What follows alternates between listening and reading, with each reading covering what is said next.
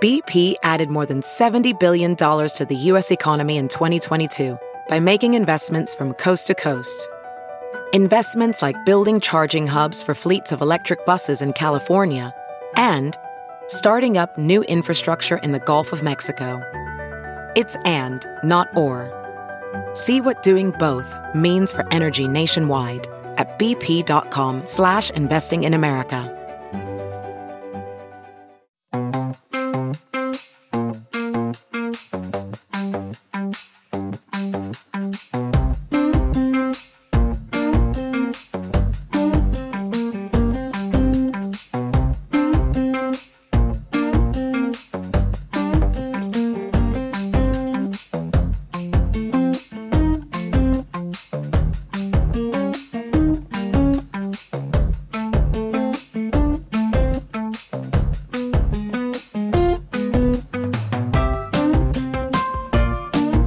Hi, this is Josh Marshall, and this is the Josh Marshall Podcast. We have, it's funny. These are kind of weird, and I guess if you generally support Democrats, it's a harrowing time, right? I mean, both in the political world, Biden's very unpopular, and in our daily lives, we're just coming off this sort of flash flood of Omicron. And that is both a huge bummer for all of us as just people living through this very strange time. But it's not good for anybody in political power, right? It's funny when Biden became president, there was this one school of thought that kind of like, who could be luckier than this guy? We had this terrible thing happen, but he's coming in for the rebound. We got the vaccines coming online, everything, he's going to get all the gravy, right? Well, clearly it has not turned out that way. And I don't want to, there's a lot of different drivers of that. But certainly one humongous driver is the fact that everything still kind of sucks.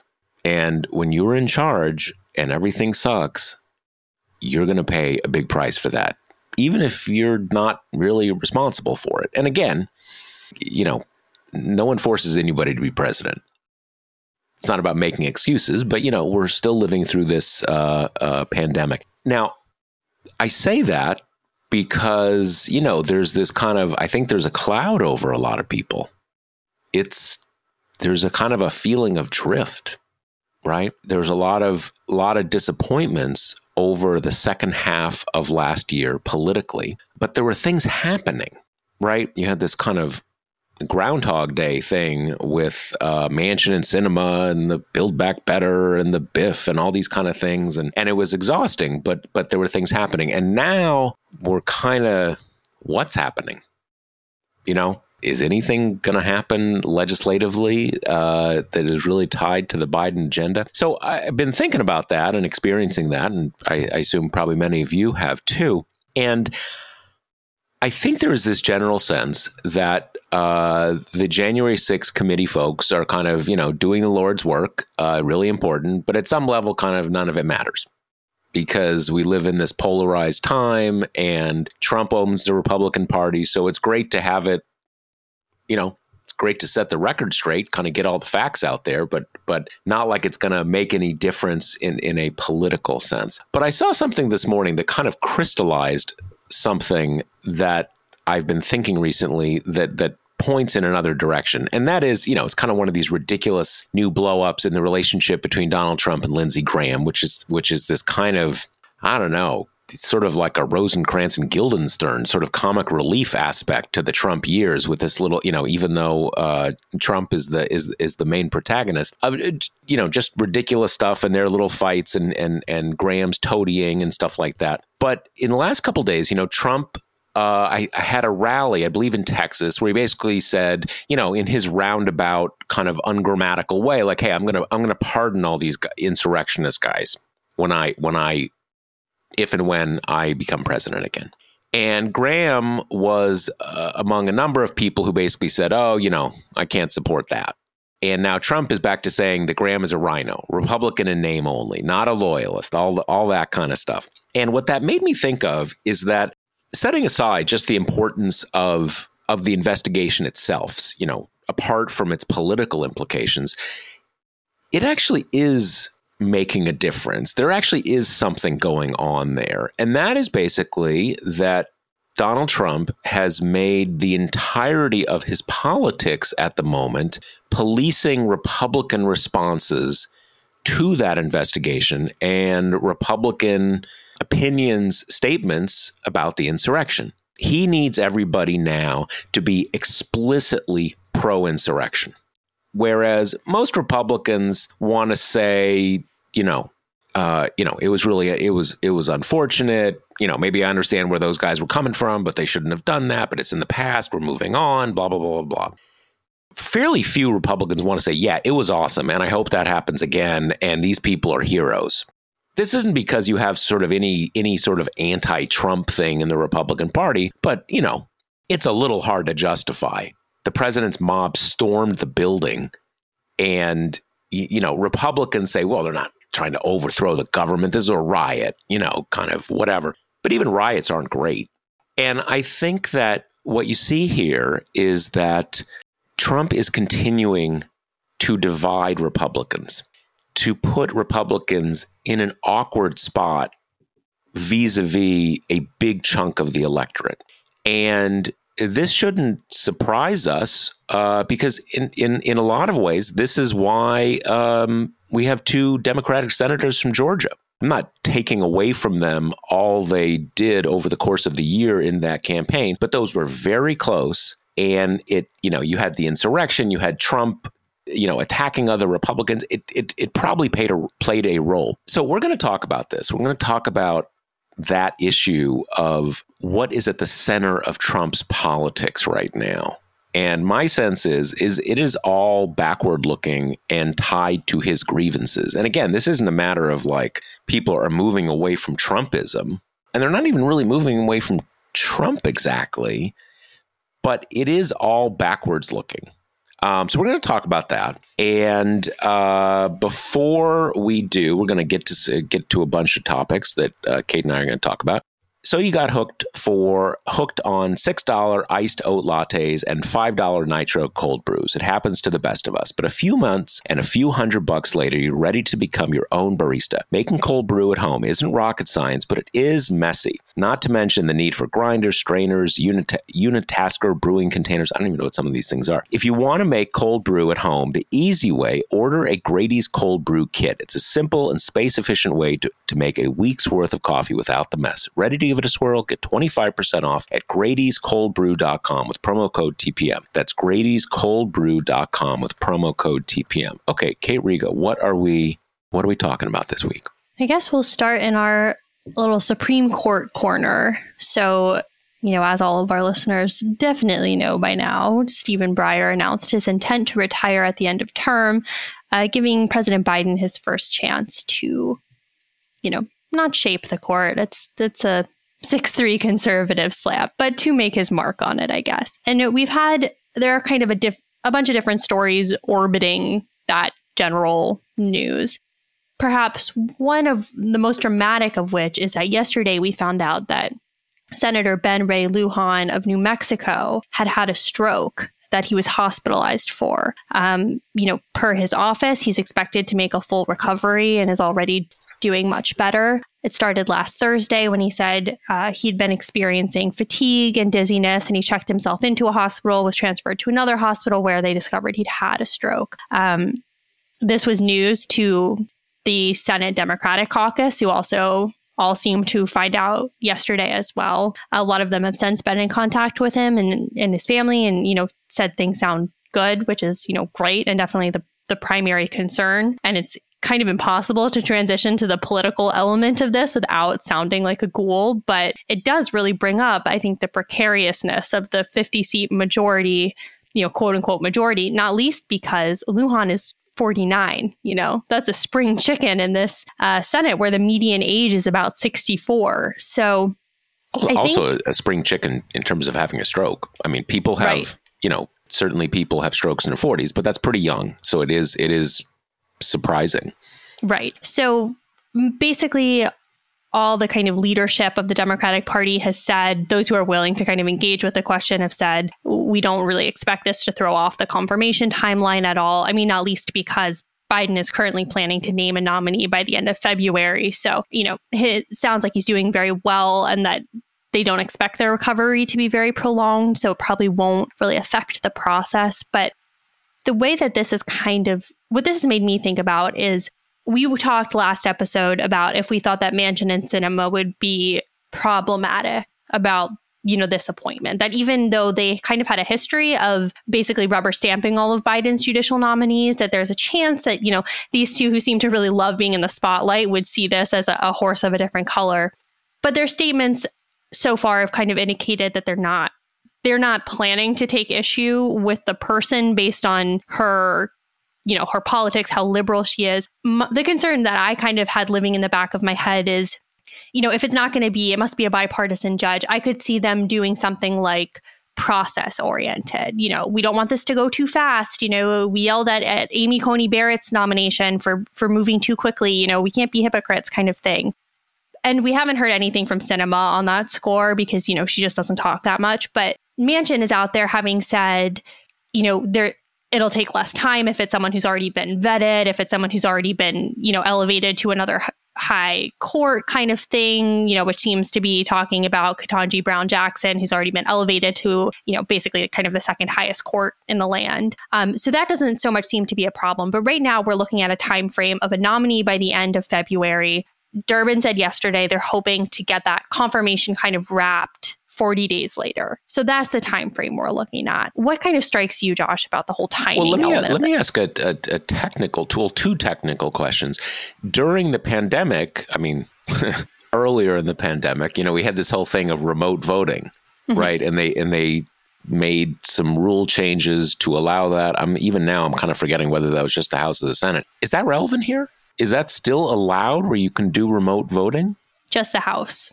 Just the House. Was it always? Was it always just the House? I believe so. I only remember being in the House, and they just extended it in the House as well. Right. Okay. So it's not obviously relevant. So the other question, and I know this has come up, and I have seen it dismissed as basically not an issue, but I'm curious if you've heard more about this. I don't think there's no constitutional thing as announcing your intent to resign. Right. So there's not an issue with approving the replacement while Breyer is still on the bench? I guess everybody kind of agrees that's just not a problem. Yeah, everything I've seen said that's on the up and up. Yeah. Okay. So yeah, those are just the two kind of technical questions. One thing we should mention here is I'm pretty certain of this, that the governor of New Mexico is a Democrat.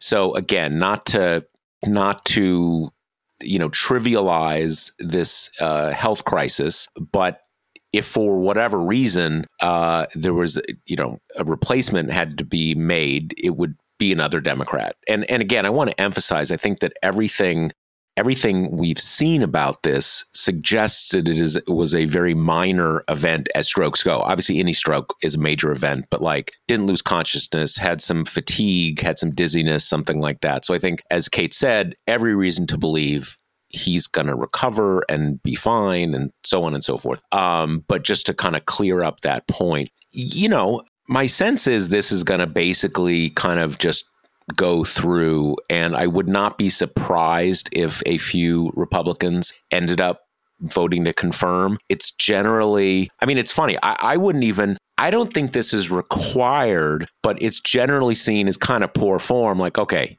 you just approved this person for this other seat. Now you're going to not approve them for the Supreme Court. That's hypocritical or something, but not really. If I were a senator and I was in this position and a Republican president nominated someone I'd apply a different standard. Supreme Court's different, but in any case, that is usually a determining thing. I don't think Republicans are going to approach this as, kind of a deep loyalty vote, in the sense of lots of Republicans will never forgive Mitt Romney for voting to impeach Donald Trump in the first impeachment. It's not going to be that way. So I think it's going to go through. if Biden isn't even expected to announce his person until towards the end of February, I doubt it'll be a problem with Lujan being there for a vote. So I suspect it's going to move ahead through. That's my sense as well. However, that has not stopped many of the Republican Party from being fairly horrible about just the notion of nominating a Black woman before we even know who it's going to be. And, the reactions have ranged. A big argument that a lot of them kind of fall into is this, this is affirmative action / this is unfair to white people kind of thing, as if the court hasn't been dominated by white people since its inception. But, the argument about this kind of, I'd say Roger Wicker has had the highest profile kind of argument so far. He said, this is like a quota system compared to affirmative action. He was asked yesterday, do you stand by these comments? Do you regret saying them? He said, I'm going to let the interview stand. So stands by them. Then you had Josh Hawley's yesterday, who it just really made me laugh. His argument was basically, oh yeah, well, if he wants a Black nominee so much, why hasn't he supported all the Black nominees forever and ever? Mentioning Clarence Thomas and such, which that gotcha argument that made me laugh. Yeah, I mean, these are silly arguments, even by the terms of, making the affirmative action argument is, I think, an abhorrent argument in this context, but it's not a silly argument in the sense that is a very known attack in our political culture, and it will have traction with a lot of people. Whereas basically, Hawley, there was also this, op-ed in the Post yesterday, basically saying, "Oh, you want diversity? Well, there was this Black woman who Bush wanted to nominate, and you said you wouldn't support her. So, that's silly. That's just moronic." But I do think they're clearly going in on unfair to whites. It's affirmative action, all with the implicit judgment that obviously the women who seem to be, there's like a list of 3 or 4 women who seem to be, kind of the top possibilities, that none of them are really qualified, that it's only, it's a quota system, that they're clearly not qualified. They are not all that kind of stuff. And as you say, we don't know who he's going to nominate, so I can't rule out that he would just pick some random person who who's totally doesn't make sense as a nominee. But the people everybody is focusing on, and which the White House has encouraged people to focus on, are all extremely qualified. That's just kind of open and shut. I mean, again, with the one example that we have just mentioned, she was just confirmed, I think, 6 months ago or something like that, to the DC Circuit, which is the top circuit in the country, often like a launching ground for Supreme Court nominees. I can't help but remind everybody that during the 2016 campaign, President Trump took a specific list of, I don't know what it was, 20, 30 people or something like that, prepared for him by the Federalist Society, and said, I will only nominate from this list. I will not nominate anybody else. So, and frankly, it's sort of a problem that Trump was more than happy to farm out these decisions to political groups that he thought could help him. And that's not great. But frankly, I don't think it's really a problem if a president said, hey, here's the ones I would pick from. This is what you'll get from me. I don't think there's any problem with that. But if it does kind of explode this notion, the kind of like, it's sort of like, they have the thing when, there's that whole thing when you advertise a job, but really it's already the person on staff it's already lined up. So it's all a fraud, right? They're trying to make it like that. Like you're supposed to just kind of start from ground zero and go through the 350 million people who live in this country and find that one. Come on. The whole thing, it's just nonsensical. And I think the caliber of the arguments from Republicans even kind of led on to that, in that, like, from the Hawleys and stuff, you're like, okay, you're just trying to you're not even really kind of trying to come up with much here. And you can see the thing that they really want to go with, and some are willing to go there, some aren't yet, although I suspect more will, is just to say in so many words, let's be honest, a black woman really isn't, there are no black women who really qualified for this. And so it's affirmative action, and it's the party of black people, and just make a kind of an openly racist argument.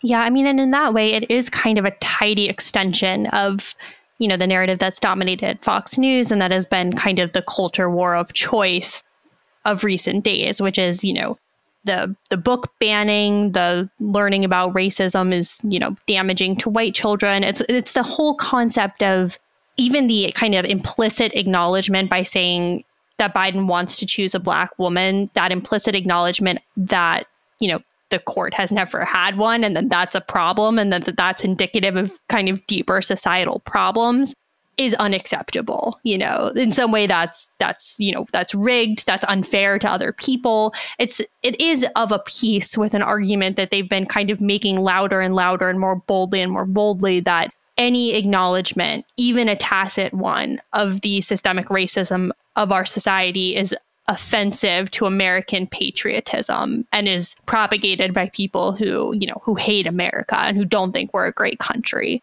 And obviously, I think that is completely, ridiculous and all the rest. But it's, in some ways, I think that narrative, which has so successfully taken root in the Fox News world, has made it difficult for Democrats to craft an argument which is something like, America is great because of the people who fight back against these systemic injustices, or because of, the various civil rights movements we've had and that kind of thing. And I think it has made it a little bit difficult for Democrats to portray that fight in a positive way, and instead has left them with the argument, all these things are bad. All these things in our society are broken and unfair and harmful. And again, it's not that I don't think that's true, but I don't know if that's a great political message, I mean, it's like we just came off this whole voting rights fight where everything was so dire, and for good reason. I mean, things are very, very dangerous, but I think it's kind of contributing to the dragging down of Democrats' morale that there's not been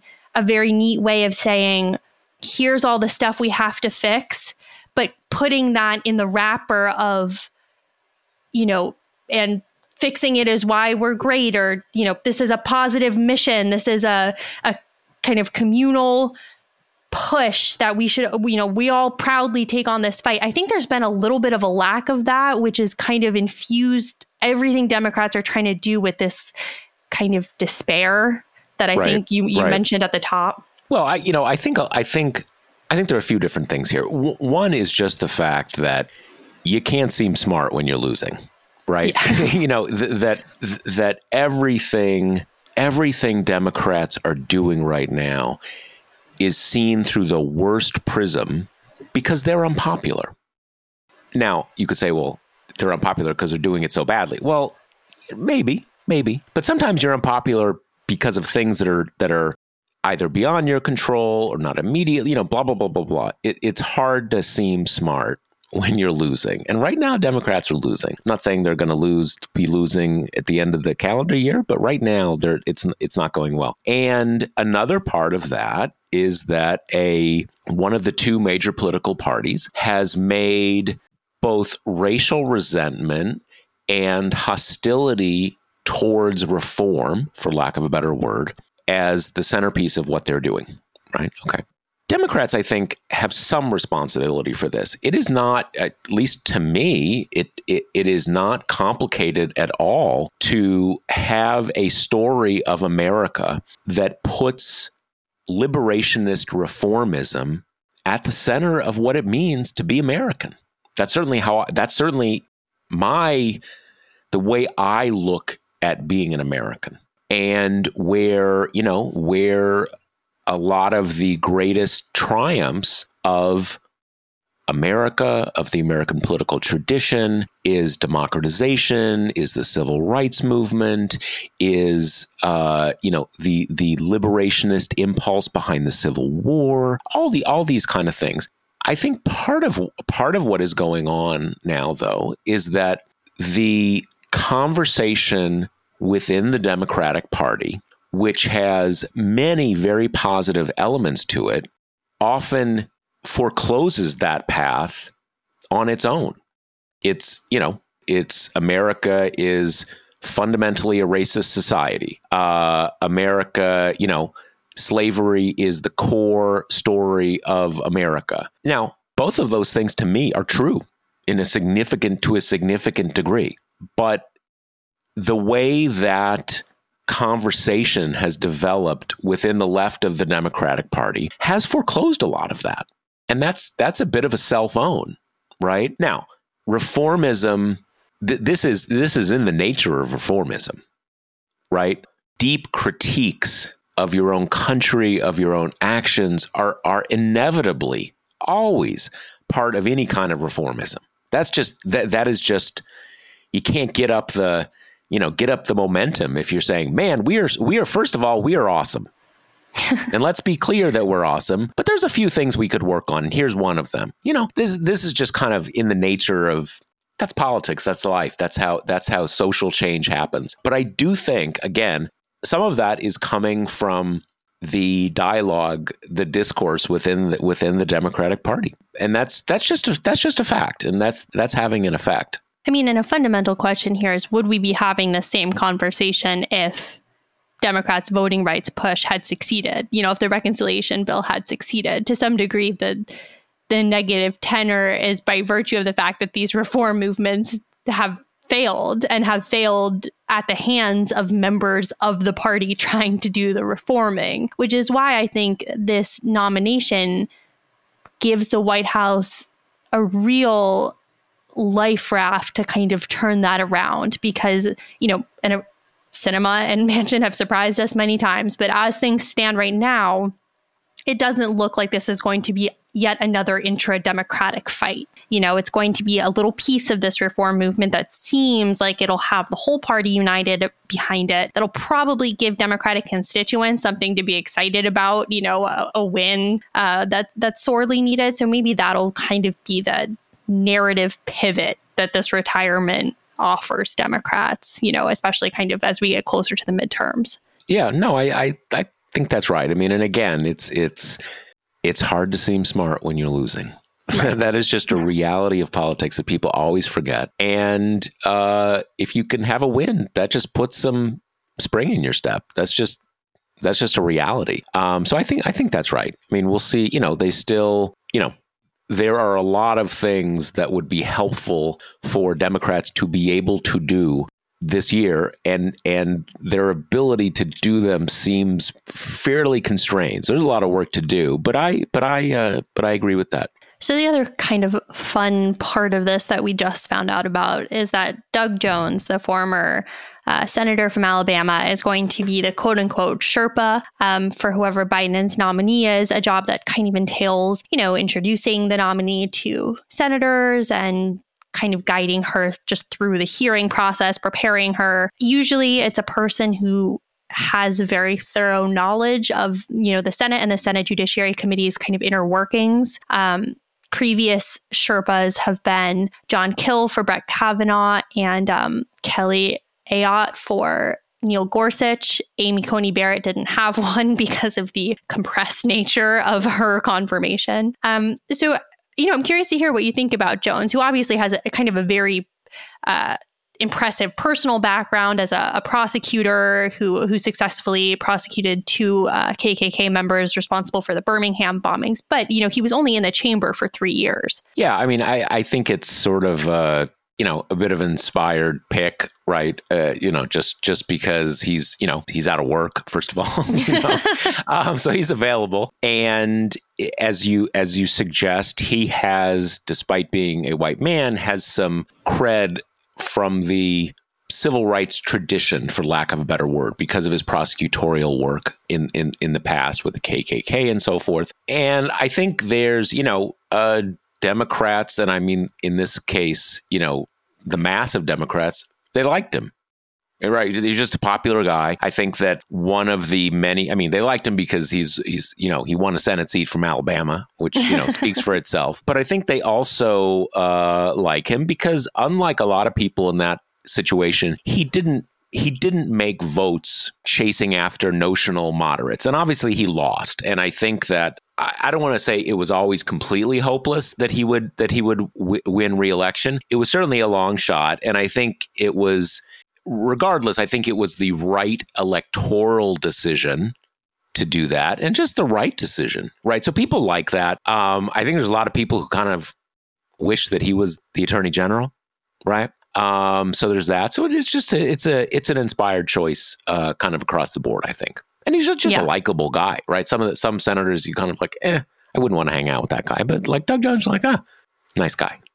And it's funny, I'm sure his appeal has just grown so much for doing what you say, not making life hard for the Democrats, even though his reelection was going to be well nigh impossible, kind of starkly against the backdrop of Sinema and Manchin making the party's life impossible. So I'm sure his stock has only gone up in his absence. Absolutely. And his stock was pretty high to start with. Exactly. Okay, so now we're going to talk a little bit about this kind of burgeoning election reform movement happening. It's been a bipartisan group of senators. Susan Collins pegged the number at 16 this week, though she did not give the party breakdown, which, as we know, is important because we've seen some burgeoning bipartisan movements before. Yeah.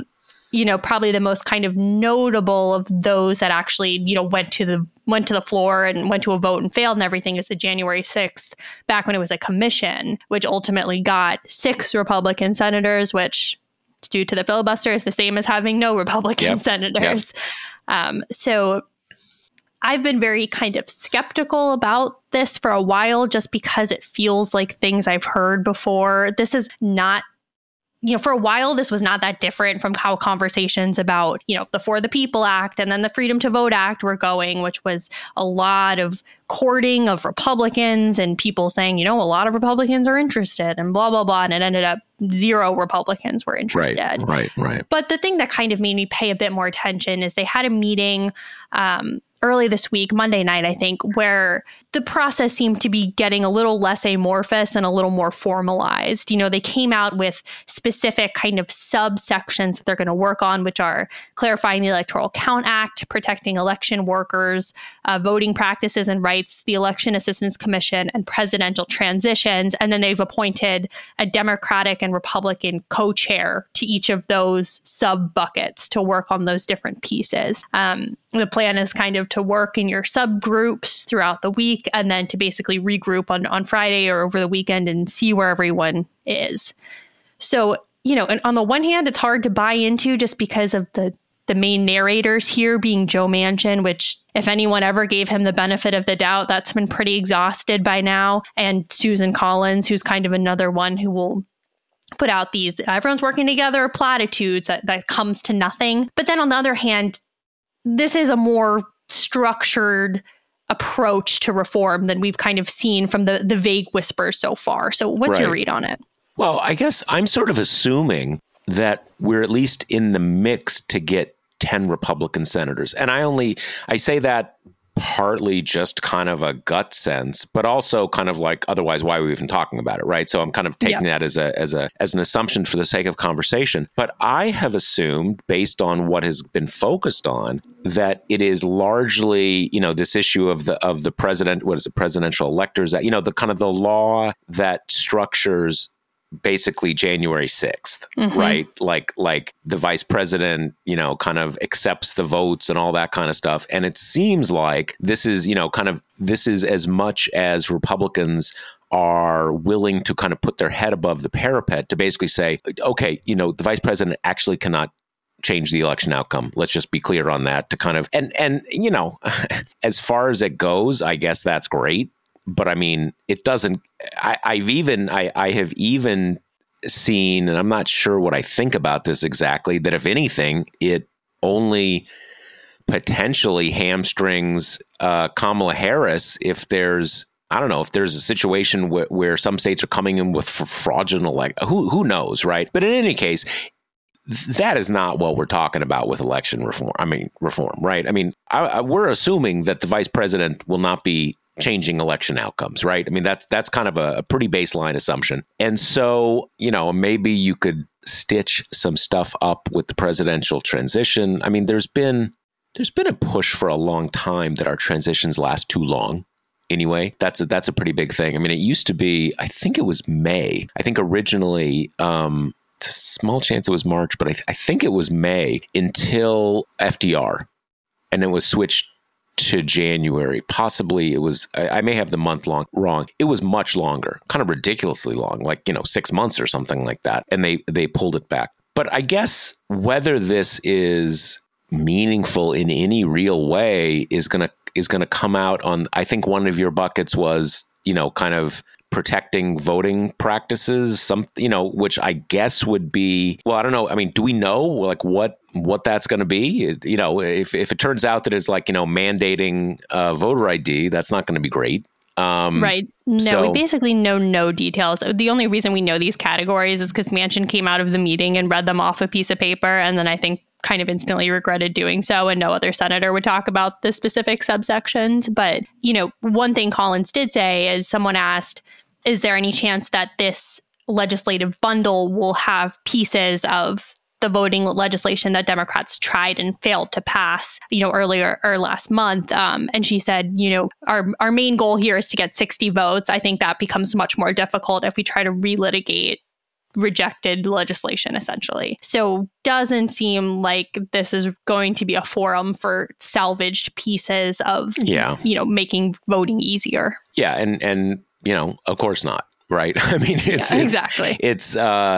I mean, look, most of the things Republicans are highly committed to advancing and entrenching their political power with restrictions on voting rights and various mechanisms that allow gerrymandered Republican state legislatures to, if not just toss out the results of elections, intervene in them. That's their strategy. So kind of like it's a little hard to know what possible basis of compromise there is, because one side wants to make it harder to vote, the other side wants to make it easier to vote.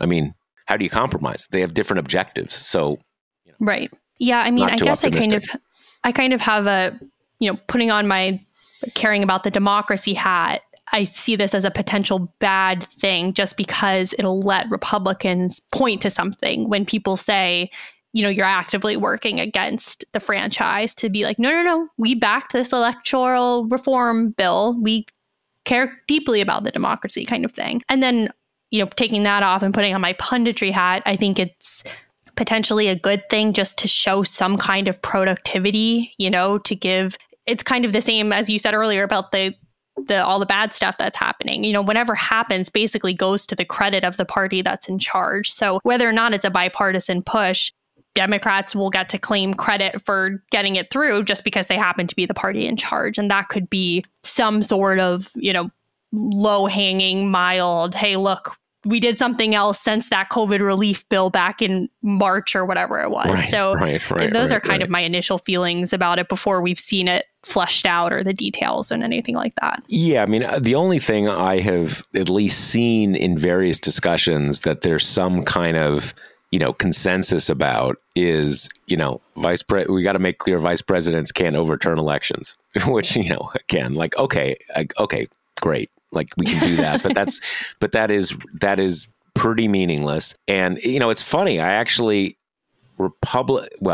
John Eastman said this and some Republicans are saying this, but I've even seen some Democrats saying, well, I guess this means that they were right all along, that now vice presidents do have the right to change the law. Like, no, it doesn't. I mean, like it's that's my only kind of slight hesitation is that you get into kind of stupid conversations like that. And, it kind of comes down to the reality, though. There are no legislative fixes to just declaring that you won the election when you didn't, right? If you're going to come up with this about the president can just change the result, vice president can just change the result, you can come up with a bunch of other things. You're not going to, you're not going to have the motivations and transgressive approach that we saw in 2020 continuing. But now the Trumps and Giulianis and John Eastman say, well, got rid of that vice president thing. I guess we're going to have to go along with the actual votes. Oh, well, that's not how it works. Right. So we'll be keeping an eye on that as it kind of develops and we get more details. But speaking of, overthrowing the government, etc., we kind of wanted to circle back to how Josh opened the show, talking about the Trump-Graham fight, but more intrinsically just this fact that Trump is so stuck on relitigating 2020, relitigating the mob.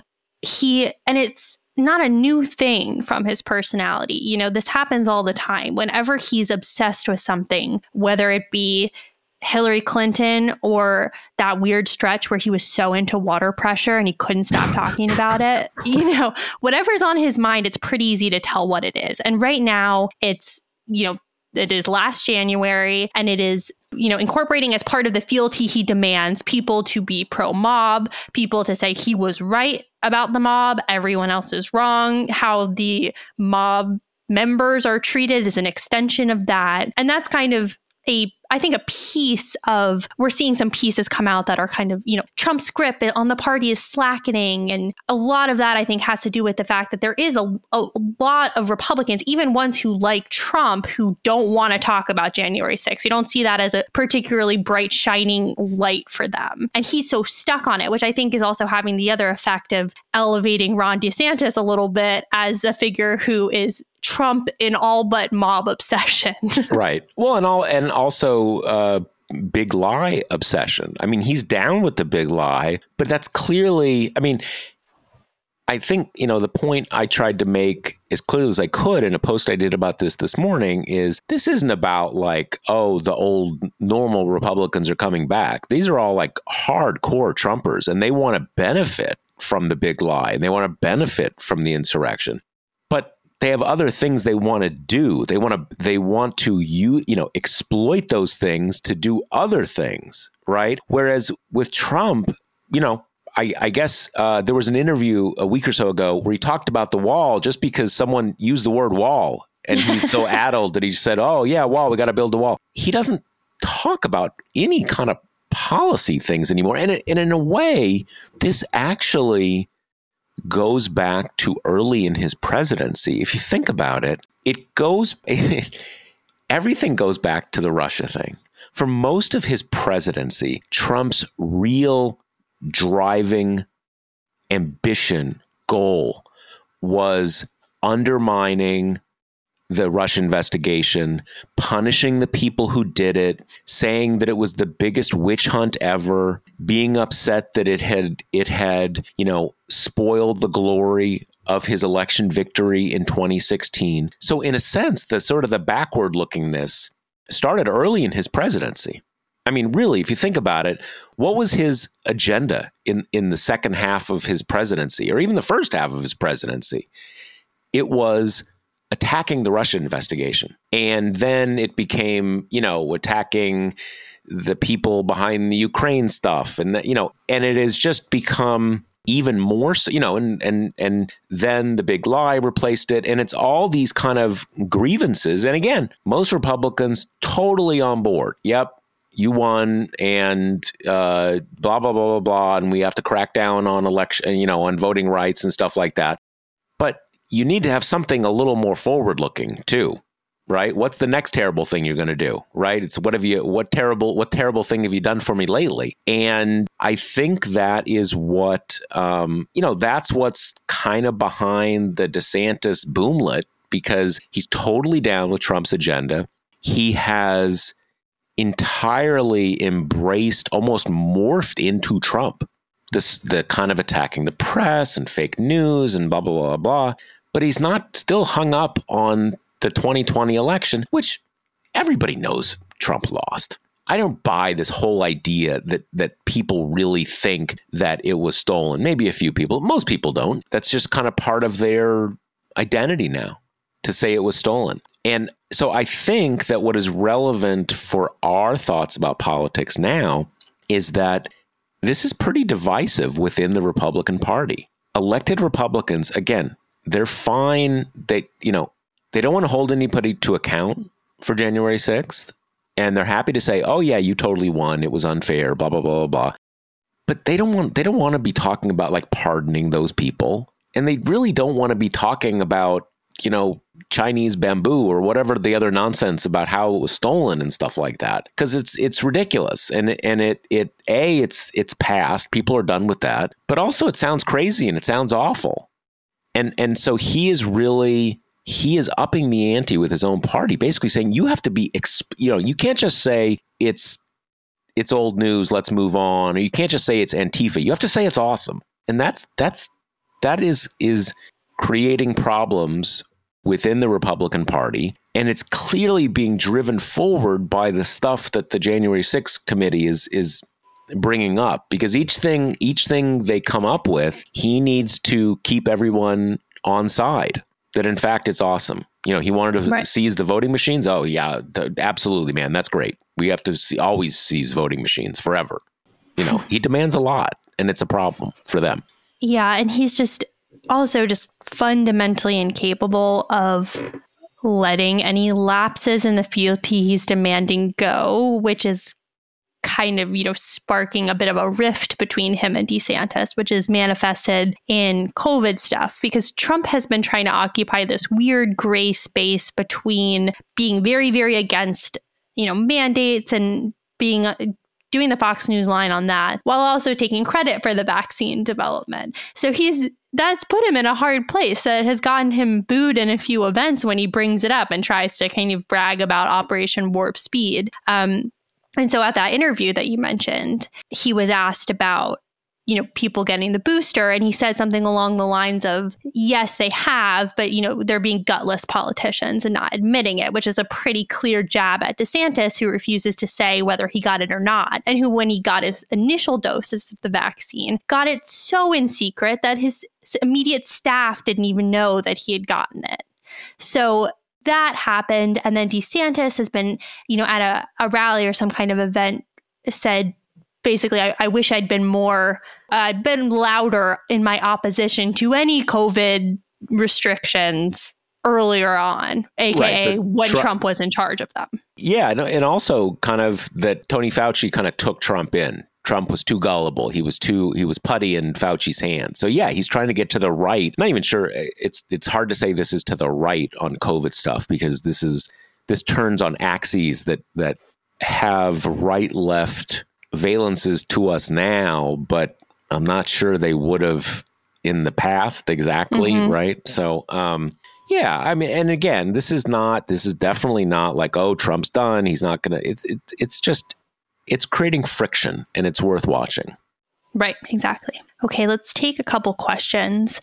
One from Henry says, is it possible that Kyrsten Sinema is prepping a run for president? Is it plausible that she has the same kinds of people in her ear that led Mike Bloomberg to run? Which is, I like when Mike Bloomberg comes up again, It's something like I've almost purged from my memory. I can't believe that he just ran for president. It's just one of those, quaint reminders, like him and who's the tall guy? What's it? Tom Steyer. Steyer. Oh, right. He also rans. Yeah. Well, remember the Schultz guy, right? The Starbucks guy. Remember that? Oh, the whole thing? My God. That was like honestly, also memory hold that. Memory hold. Yeah. I think it is quite possible that there are people whispering in her ear that she is a presidential contender in the near term. In fact, when I was kind of doing sort of informal reporting on this a few months ago, that was something that came out again and again and again. She thinks she'll be president. That, now it's a cliche. Every senator thinks they're a potential president, blah, blah, blah, blah. But something more direct, like as a near term plan. And I mean, to her benefit, she was a kind of a flack in the Green Party 20 years ago. And then suddenly she's the first senator from Arizona, and a Democratic senator from Arizona in like 40 years now. I mean, elected when they were elected. So she's accomplished a lot, right? And so you have to kind of give her that credit. She may be, but I think even Mike Bloomberg was a vastly more plausible presidential candidate than she is by light years. frankly. Americans like billionaires. I mean, yes, a lot of people say they hate billionaires, but just demonstrably, they run, they win. He had tons of money, and I think there was a decent theory of his campaign, which obviously failed, which is relevant to bring up here, and that is that if for people who really wanted Trump out, that if Biden wasn't going to make it, and you thought Bernie couldn't beat Trump, then I think a lot of people would think, okay, I'm not crazy about Bloomberg, but he won't be crazy. He was relatively normal in New York. He even did a few good things. He's good on environment. So there was a logic to it, but it didn't work. And for a lot of obvious reasons, not the least of which is that Biden had a lot of strength that people didn't see. I think it is entirely plausible that people are saying that to her, but that's a complete fantasy. Well, and the other part that is why I find her political calculus to be so enduringly baffling is that it's obvious she's trying to position herself, as a centrist, as someone who's on the right wing of the Democratic Party and has crossover appeal. Okay, I think everyone can pretty much agree on that. But the way she goes about doing it is by dealing her party the most high-profile, humiliating defeats on issues that Democratic constituents uniformly care a lot about. So it's like she doesn't know how to pick battles that won't piss people off, or that she purposely picks ones that'll make the base as angry as possible. I was just thinking the other day back over the fact that the things she took out of the Build Back Better bill were lowering prescription drug costs, pretty much the issue that has the single most uniform dislike across parties in the whole country, and refusing to tax the wealthy. So I don't know. Maybe she is planning a run. I don't know. She's just not bright, frankly. And I'll just say that. I mean, her theory of what she's doing is it's what you've said. I mean, she is hated by Democrats. Hated. And as you say, we're in a more politicized era than we were 20 years ago, even 10 years ago. If you are at all interested in politics and are anywhere from the center to the left, you know about Kyrsten Sinema. This isn't like, oh, it's the inner workings of the Senate. No one knows. Everybody knows. And she has, as you say, the most high-profile things for the least justification. There was a poll that when I last wrote about this a week or so ago, there was a poll that she's down to 8% favorability among Democrats in Arizona. 8%. 8%. That is not even just like 8% overall among your own party. Incumbents never get below 75 of their own party. And her crossover appeal, she's also very unpopular among independents in the state. Her appeal is among hardcore Republicans who like that she's shafting her own party. And exactly. So it's the whole thing is just absurd. It would be I'm not sure I don't know if it'd be better or worse, but it would be different if you were looking at her and like, wow, master plan. I hate her for doing so well for herself. She's not. Her career's over. She's just the only one who doesn't realize it yet. Yeah, and I didn't want to let the Sinema moment pass without sharing this anecdote that happened late last night in the Senate, which was she got mad about how long the vote process was taking. And, to add some context, what most of the votes that the Senate's been doing are slate upon slate of judicial nominations. So that's basically what all this is. But she confronted Schumer about it, per a Bloomberg reporter, and said, could we have some discipline in the votes ever? You're in charge. And then apparently he tried to mollify her later, and she exclaimed, fine, before storming out of the Senate. And just to add a little note, there's something that would streamline the Senate voting process, and she just voted against it last week. So I just can't. I was at a loss for words that, someone who just kind of stabbed her party's agenda in the heart on this very, very high profile stage has the gall to go to her party leader and say, you're in charge, take the reins. Why are the votes taking so long? It's stunning to me. Stunning. Yeah, she's just a ridiculous person. Yep. Okay, let's take one more question. This is from Mike, who says, are we seeing the transformation of Build Back Better from failed bill into 2022 campaign platform? As you've discussed previously, a general "we need more Democrats" message is a tough sell, but something like "we can have all the great things in Build Back Better if we have more Democrats" seem like it could be a winning message. And he mentions he's starting to hear kind of snippets of this kind of thinking from Warren, Durbin, even Biden. Do you think there's something to this? I think there probably is. I think one of the problems with Build Back Better that Democrats have not been leveled with themselves enough about is that something can be popular and yet not popular at the same time. The things that are in there, generally speaking, are very popular. But 2021 has been a year where everybody's life is still turned upside down by COVID. Consumer prices are higher. And a lot of the things that are in Build Back Better are kind of like, oh, yeah, I'm for that. But like, that has nothing to do with what's happening for me right now. So I do think that Democrats need to the extent they are going to run on that, they need to kind of work with it a bit, maybe add some stuff. And some of it may just be messaging to kind of show how it is relevant for right now. Having said that, it makes perfect sense because you need to run on reality. What do you want to do? Why do you want more seats? You know, it does. I mean, a lot of people who are very frustrated right now have this thing of saying, oh, you know, we gave you 50 seats and you didn't get anything done. Now you want more seats, blah, blah. I mean, I get it. It's frustrating, but it's virtually impossible to pass big legislation with 50 votes. It just is. And so you know, there's a lot of stuff. Oh, don't mention Trump. You got to change blah, blah. You can be coherent and strong if you run on what you want to do and how you will be able to do it. And Build Back Better, or some form of it, is what they want to do, is what Democrats want to do. It's popular. And what do they need to do it? They need more seats in the Senate.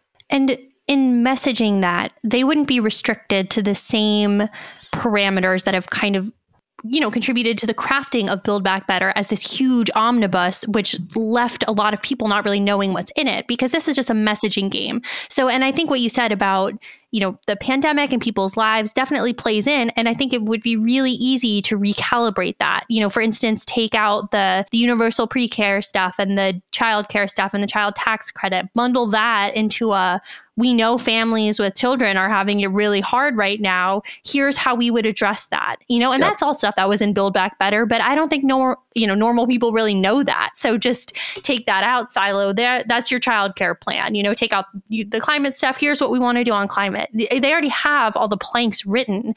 And to your point about how hard it is to pass things with 50 people, they came within 2 votes. You know, they came excruciatingly close to this huge slate of progressive ideas and proposals. So, you know, it's not all they really can say. We only need a few more people and look at all this different stuff we would do. Yeah. So even though the reality is if they get a few more senators, you know, they're going to have to bundle it all back up into reconciliation packages again. They can, you know, if they have the votes, they have the votes. And I think, you know, one of the lessons that is important for Democrats to sort of internalize about Build Back Better is that a lot of it ended up being, you know, people talk a lot about, it was a reconciliation bill for a long time, or the $3.5 trillion bill, all these packagings that are either irrelevant or sound bad to many people. But the other thing is that it ended up in many ways being presented, being discussed in a way that is very internal to the Democratic Party, and particularly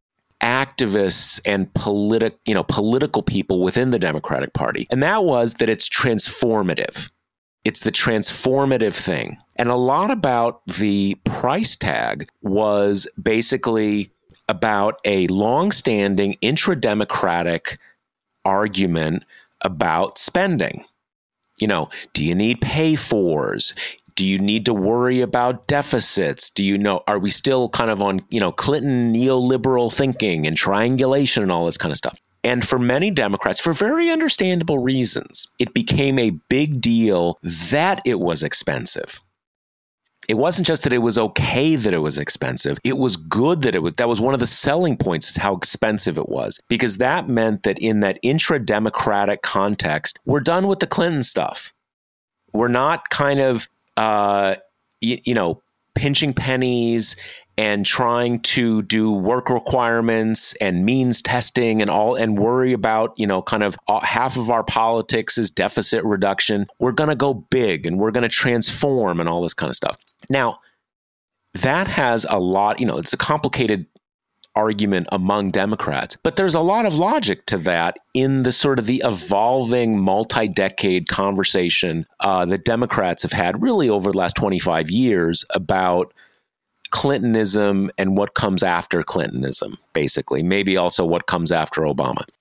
But to people who are not plugged into that conversation, when you say it's going to transform the country. Now, Republicans often kind of say like, oh, what are you going to do? Turn us into socialism or turn us into Antifa? There's that kind of stuff. But there's other people who are just like, can we just have lower, drug costs? Or can I get more money to raise my kids? What is transform? That's just irrelevant to most people, right? Or many people. And the idea that it is a good thing precisely because it costs so much, that seems weird outside of that kind of intra-democratic debate. So I think, and again, I understand, I even agree with a lot of the logic in that sort of intra-democratic conversation. But I think it's important for Democrats to absorb that a lot of that is just, either damaging or just incomprehensible to a lot of people. Yeah, I think that's the biggest thing is just normal people don't know how much legislation costs ever. So the intense focus on the price tag of this bill, I think if you're someone who's just coming to that conversation kind of fresh, you're like, wow, this is really expensive. This is a lot of money. And it makes sense to really quibble over what it's being spent on. And then 2 days later, you'll have the Pentagon reauthorization bill, which is super expensive as well, but that doesn't get talked about because, as you say, it's not really a point of intra-party fighting, which is what's going to get reported on, and which was the biggest movement on the legislation for months. I mean, that's the only thing people really had to write about. So I think that's totally right.